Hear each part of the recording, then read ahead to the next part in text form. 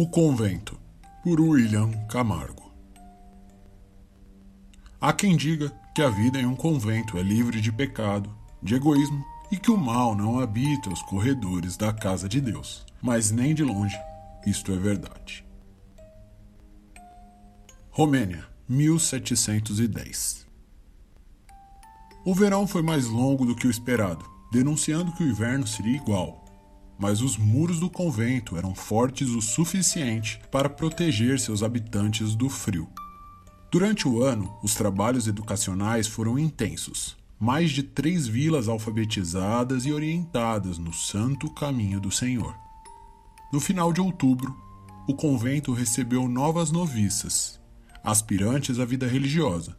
Seriam instruídas não só no caminho da fé, mas na arte da enfermagem. O convento estava crescendo e oferecendo não só educação com as freiras professoras, mas também serviços médicos com as freiras, enfermeiras e parteiras. Joana era uma jovem noviça que acabara de chegar da França. Sua família atendeu a seu pedido e encaminhou para um convento. Era seu desejo desde menina e agora, com seus 17 anos, estava pronta para a vida religiosa. Ou pensava que estava. A garota era tímida, de olhos castanhos e cabelo claro, nariz empinado, feições tristes, pele extremamente clara e poucas curvas. Sua carroça parou frente ao chão repleto de pedras e, através da janela da carroça, vislumbrou o convento. Com suas 4 torres de rochas tão escuras quanto as montanhas em que se apoiava, se erguia o castelo. A arquitetura antiga intimidava viajantes desavisados. Estátuas de gárgulas e anjos se apoiavam em cada quina das altas torres. O local que outrora pertenceu a alguma família nobre se tornou um convento por não possuir herdeiros. O dia havia começado frio, mas já se aquecia. Um cinza escuro tingia o céu. Mas o ânimo de Joana era inabalável. Estava realizando seu sonho. Outras carroças deixavam noviças naquele mesmo horário.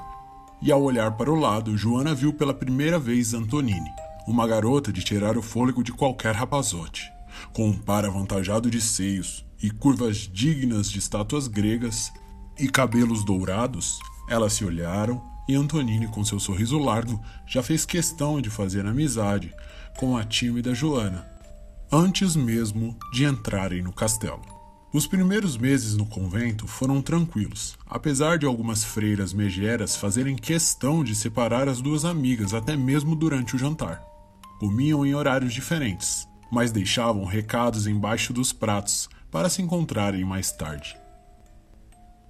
A partir do 5º mês, Joana começou a achar estranho algumas movimentações no convento. O padre visitava o convento toda semana, e sempre acompanhado de algum outro homem religioso. Até o bispo frequentava o lugar. As freiras sempre disseram que tratavam-se de visitas religiosas, pois o convento passava por um tempo difícil e toda ajuda era bem-vinda. Quando os padres de outros vilarejos começaram a ir frequentemente ao convento, tudo mudou. Um deles ficou bastante doente, foi tratado no convento e lá mesmo faleceu. Algumas noviças da aula de enfermagem diziam que o corpo estava estranho, o que fez Joana e Antonine irem bisbilhotar o cadáver durante a madrugada. Nos corredores imensos e escuros, as meninas se esgueiraram pelos cantos, acendendo e apagando a lamparina conforme as freiras apareciam, até alcançar a sala onde estava o cadáver. Ao abrirem a porta, um cheiro putrefato quase as fez devolver o jantar. Moscas rondavam o corpo e um corvo bicava a janela fechada, ansiando pelo banquete. As duas se aproximaram do cadáver daquele homem velho. Com seus quase 70 anos, estava esticado sobre uma maca. Um pano branco cobria seu corpo até a cintura, e a maior parte das moscas se aglomerava na altura de sua pele. Joana ficou imóvel, mas Antonine era mais destemida e removeu o pano. O que viu por debaixo um dia foi um pênis, mas agora era quase irreconhecível. As veias haviam se tornado fios negros, assim como toda a pele em volta. A base se tornou espessa e o pus de 6 ou 7 pústulas ao redor daquilo exalava um cheiro tão insuportável quanto aquela visão. As duas retornaram para o quarto sem dizer uma palavra, mas Joana sabia que aquele tipo de doença, por mais estranha que fosse, era estranha demais para um padre. O primeiro ano se passou. Joana e Antonini continuavam a notar movimentações estranhas durante a noite no castelo, principalmente nos andares inferiores. Haviam também estranhas transferências de freiras para outros conventos, que voltavam magras e com o olhar quase perdido. Até que Antonini fora notada pelo bispo. Era uma tarde comum e a garota estendia suas roupas no varal, quando o bispo a chamou para conversar. A princípio ela ficou muito feliz, já Joana, nem tanto. O tempo passou e as meninas se afastaram. Antonini, cada vez mais próxima do bispo, começou a visitá-lo em salas específicas do convento. Na mesma época, outro padre adoeceu, e dos mesmos males ele morreu. Mais freiras eram transferidas para outros conventos e aquilo deixava Joana confusa. Sabia que a estrutura do convento estava errada e deveria ser investigada. Mas o que confirmou seu temor fora Antonini, que agora havia ganhado peso e comia feito um dragão. Em seguida, o bispo parou de frequentar o convento e simplesmente, em um domingo, Antonini não estava mais lá. Joana, sem entender, questionou as freiras, que diziam que ela ficaria um ano em outro convento e depois voltaria. Alguns meses se passaram e Joana não havia engolido aquela história. Olhava embaixo de seu prato todo dia, esperando a mensagem de sua amiga. Durante uma noite, Joana ouviu gritos e não se aguentou. Desceu as escadas proibidas pelas freiras e foi até as masmorras, furtivamente. Ao chegar, viu corredores estreitos, cheios de quartos. Notou que o local estava sendo utilizado.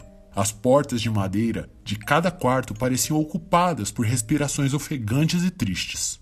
Um dos quartos no fim do corredor se abriu. Joana se abaixou e apenas observou. 4 freiras saíram do cômodo. 3 delas carregando um corpo pelos pés e braços e uma outra com algo enrolado nos braços. Foram em direção ao fim do corredor. As freiras entraram em outra sala. Joana esperou e entrou naquele quarto de onde as viu sair. No quarto havia apenas uma cama, uma escrivaninha e um prato jogado no chão. O lençol da cama estava inundado de sangue que escorreu até o chão. Joana olhou para o prato e rezou baixinho para que nada estivesse escrito atrás dele. Mas suas preces não foram ouvidas, pois estava escrito, riscado na madeira: "Me desculpe". Lágrimas escorreram pelos olhos da garota, mas passos no fim do corredor a forçaram a sair do quarto. Joana se esgueirou atrás da estátua de um anjo e lá ficou. As 4 freiras saíram da estranha sala e foram embora das masmorras. Joana entrou rapidamente na sala e fechou a porta, mas foi insuportável ficar ali. Havia um grande fosso exalando o pior cheiro que ela já sentiu em sua vida. Se aproximou da borda e acendeu a lamparina, quase vomitando. Lá estava a prova final. Um fosso profundo, cheio de pecados. Tão profundo que os pecados alcançariam o próprio inferno, pois eram incontáveis o número de fetos em diferentes estados de formação, além dos corpos de suas mães que não sobreviveram ao aborto. Lá estava nua sobre a montanha de corpos sua amiga Antonini, já sem vida. Joana não sabia o que fazer. O susto foi tão grande que a lamparina caiu fosso adentro. Os corpos iniciaram o maior incêndio da história dos conventos. E você deve estar se perguntando: corpos iniciariam um incêndio? A resposta é bem simples. O inferno já está em chamas.